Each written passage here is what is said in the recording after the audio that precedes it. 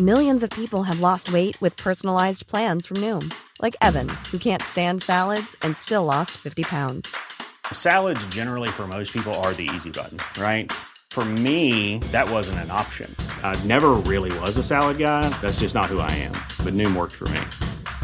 Get your personalized plan today at Noom.com. Real Noom user compensated to provide their story.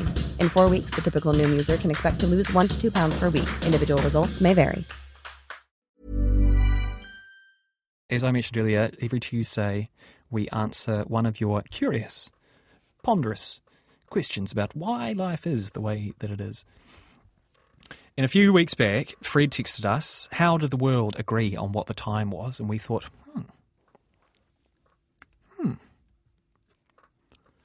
what is the history of time?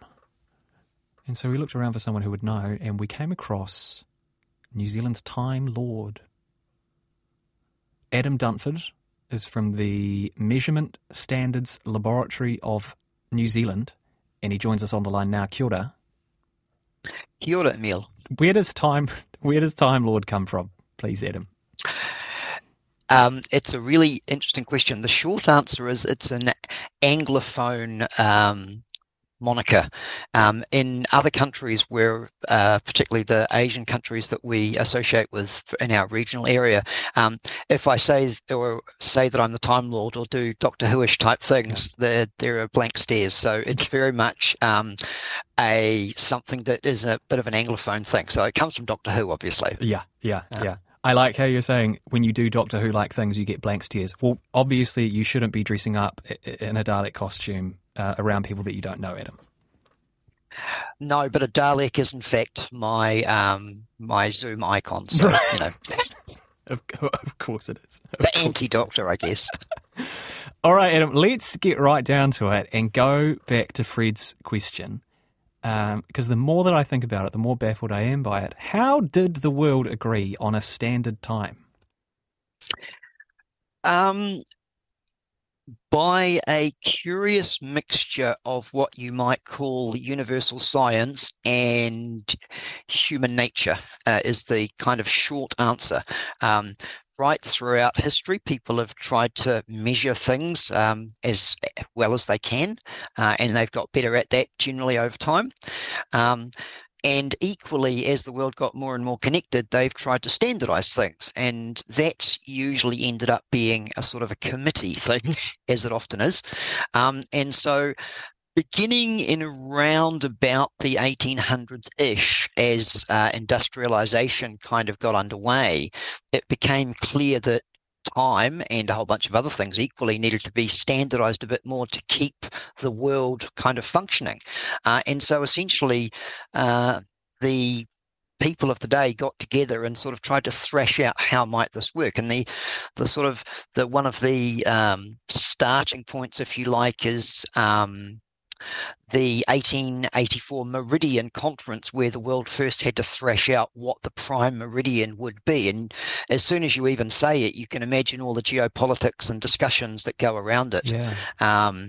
So yeah, it's exactly, the answer is exactly how did the world decide? Well, it was the humans of the world deciding. It wasn't sort of like a blinding flash, oh, science tells us we have to do it this way.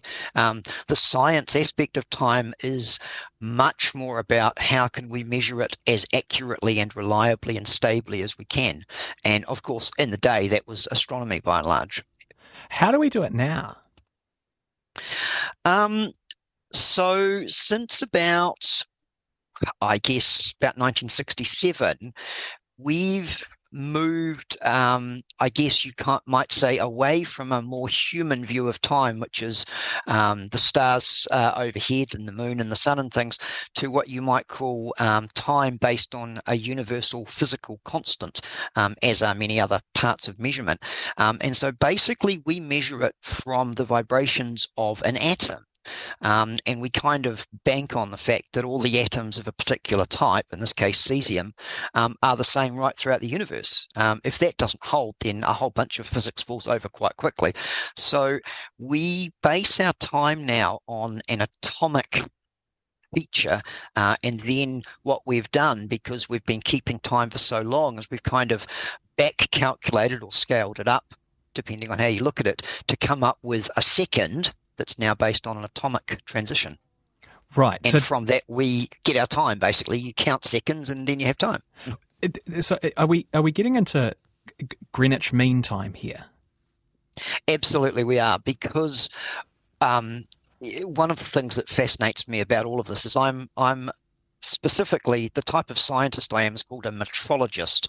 And if you unpack that, that's somebody who studies meters in essence, or the measurement of things. And right the way through history, there's been this idea that if you come up with a better way of doing something, it's got to match what went before by and large, so that you're not suddenly calling something a kilogram where previously it was only half a kilogram. So for a long, long time, time was based on measurements of the sun or the moon or the stars. But as technology developed, really in the early part of the 1900s, it became clear that we could do it slightly better than that. But of course, we don't want our second to change particularly. So at some point they had to decide, okay, this is the length of our second, or our best estimate of it, and now we're going to say that this amount of cesium vibration is going to be called a second. And there's sort of this switchover point, if you like, where we go from sort of keeping an eye on the stars to keeping an eye on the atomic clocks. Why did people argue about it? Horrendously. They're still arguing about it. I mean, in the area that I work, the current debate really is it time to redefine the second yet again?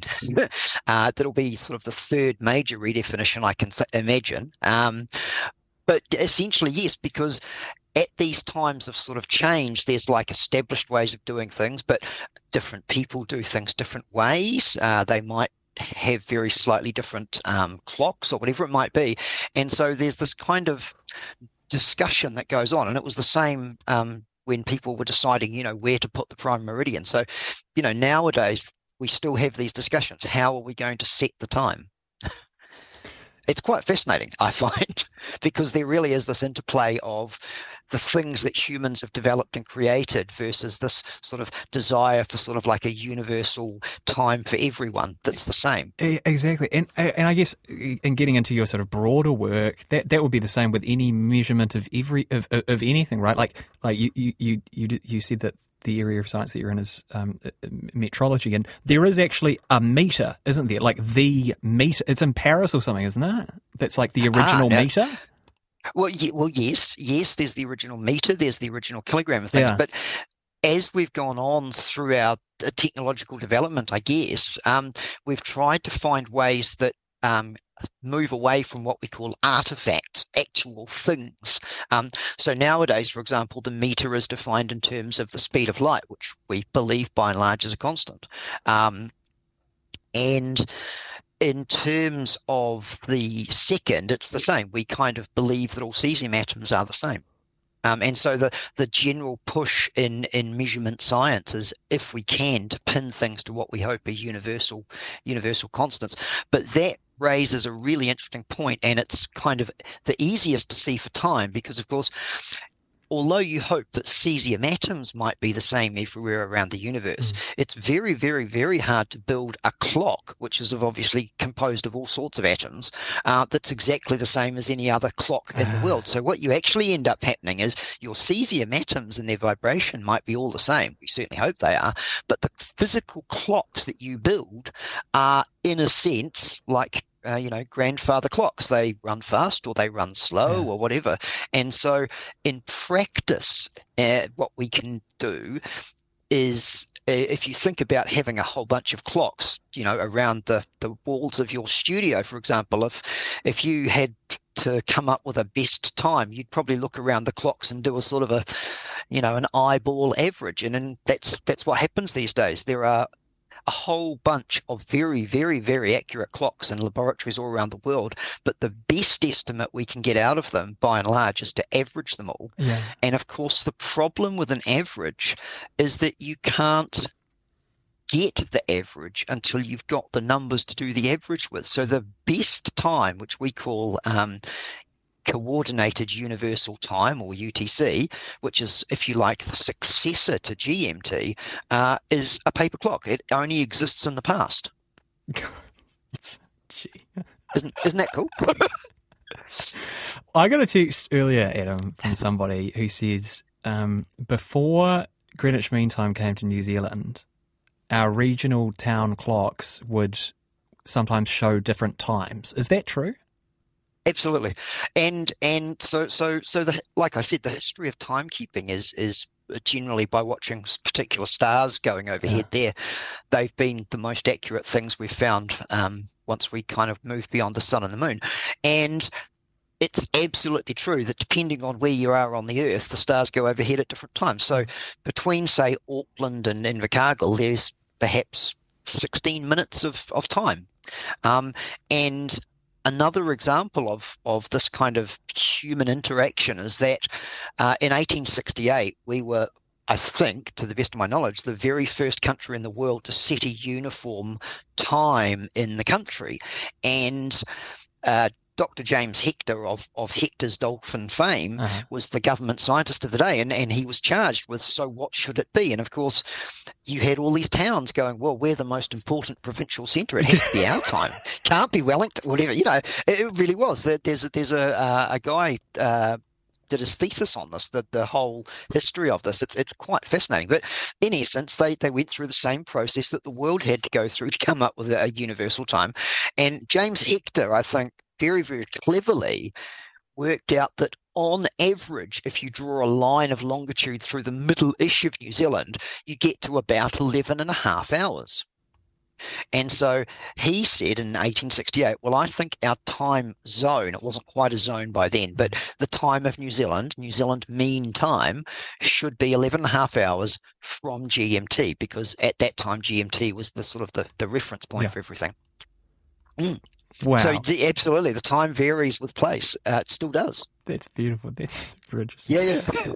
Someone texts into us, for your time expert, I understand that we rely on GNSS, which I understand means Global Navigation Satellite Systems, for many functions requiring precision timing. Indeed, I believe that the clock here in the studio at RNZ is clued into a satellite time. But this text goes on to say, GNSS has some vulnerabilities. Are there backups?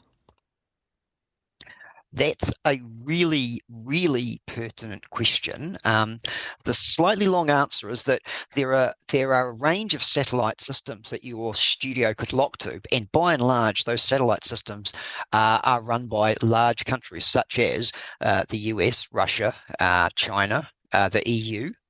India has a small regional one, Japan. So you can see geopolitics is coming out here.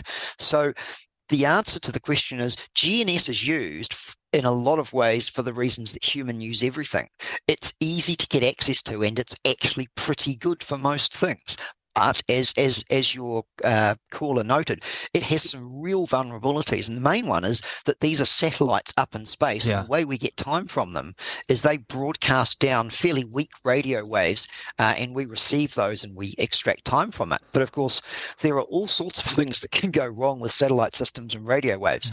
And so right now around the world, many, many nations are scratching their heads and wondering what to do as the geopolitical climate changes a little.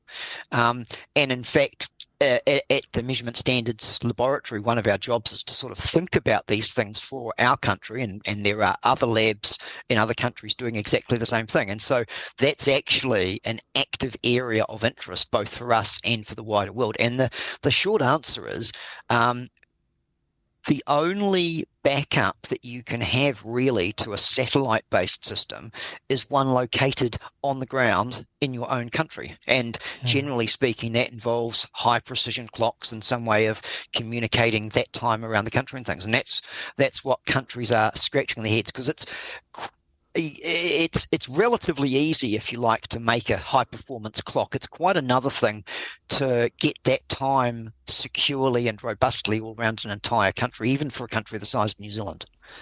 I have a layered question here. about the sort of the artistry of mathematical divides in time. 60 seconds in a minute, 60 minutes in an hour, 24 hours in a day. It all seems to work out so beautifully. Peter just texted in to say, this 12-hour measurement mirrors the circle of fifths musical structure. 1 o'clock is 1 sharp, 2 o'clock is 2 sharps. There are 12 notes on the Western musical scale in 12 hours. Look, maybe this is getting a little bit conspiratorial, but why does it all work? I think the reason it works is because humans have been measuring things for a very long time, and by and large, although we like to think so, we're not that much cleverer than the humans that were a couple of thousand years ago. Yeah. We just have better kit. Yeah. And in fact, things like the 24 hours in the day and the 60 minutes and that come from really ancient cultures, the Egyptians and the Sumerians and the Babylonians, and they were, for their day and even now, mathematicians par excellence. And one of the things they realized really quickly is that numbers like 12 and 60 are, in mathematical terms, they're called highly composite numbers. And what that basically means is they're easy to work with. They have lots of nice factors that are easy to play with, 3 and 4 and 15 and 8 and all those things. And if you're an astronomer, as most timekeepers were back then, and some still are, if you don't have calculators, then choosing base systems or number systems like the duodecimal or the sexagesimal system that are easy to calculate is a real bonus. So it's actually something that we've inherited from people who thought probably quite long and hard about what the best divisions of things would be for the technology they had. And we've kept using them because it works. Adam, I wish we had more time. I often do. I often do. I can make it. I'm often asked, can I make more time? And the short answer is yes, but it's a bit longer because one of the things that many people don't know about time is I mentioned that we don't use GMT now. We have UTC, but of course, it's a paper clock. So what you actually have in real time is the individual countries have their own time. And so we have our own time in New Zealand called UTC MSL, which is MSL's version of UTC. So I can speed and slow it up if I want. There are so many questions that I want to know the answer to. Like, is time travel possible and so on and so forth? But maybe that would require a different expert feature. Let me just ask you very finally, are we, because I guess I'm amazed by many things in this. But particularly the recency with which we all kind of agreed on time. But I guess it wasn't really necessary up until, travel and things were linked up in different countries. And so my question is, are we still making discoveries about time? Do you come across things that surprise you? Absolutely. There is no doubt that there is still ongoing work, essentially making time more and more accurate. And you could argue that from a human point of view, we don't perhaps need it to be any more accurate. And I often get asked that question, but there's also this quest for like universal precision. But yes, one of the things that I am constantly intrigued by in time, and it's partly new developments, but it's also partly this ongoing interplay that doesn't seem to have stopped between what you might call scientific time and human time, and how those mesh together to come up with the time that we all use, or the systems we all use. I find that endlessly fascinating. Adam Dunford, what a joy it's been. Thank you so much for coming on. What an interesting chat it was, and what an interesting fellow you are. We'll definitely find some excuse to get Adam back at some stage or another. Botox Cosmetic, out of botulinum toxin A, FDA approved for over 20 years. So, talk to your specialist to see if Botox Cosmetic is right for you. For full prescribing information, including boxed warning, visit BotoxCosmetic.com or call 877-351-0300. Remember to ask for Botox Cosmetic by name. To see for yourself and learn more, visit BotoxCosmetic.com. That's BotoxCosmetic.com.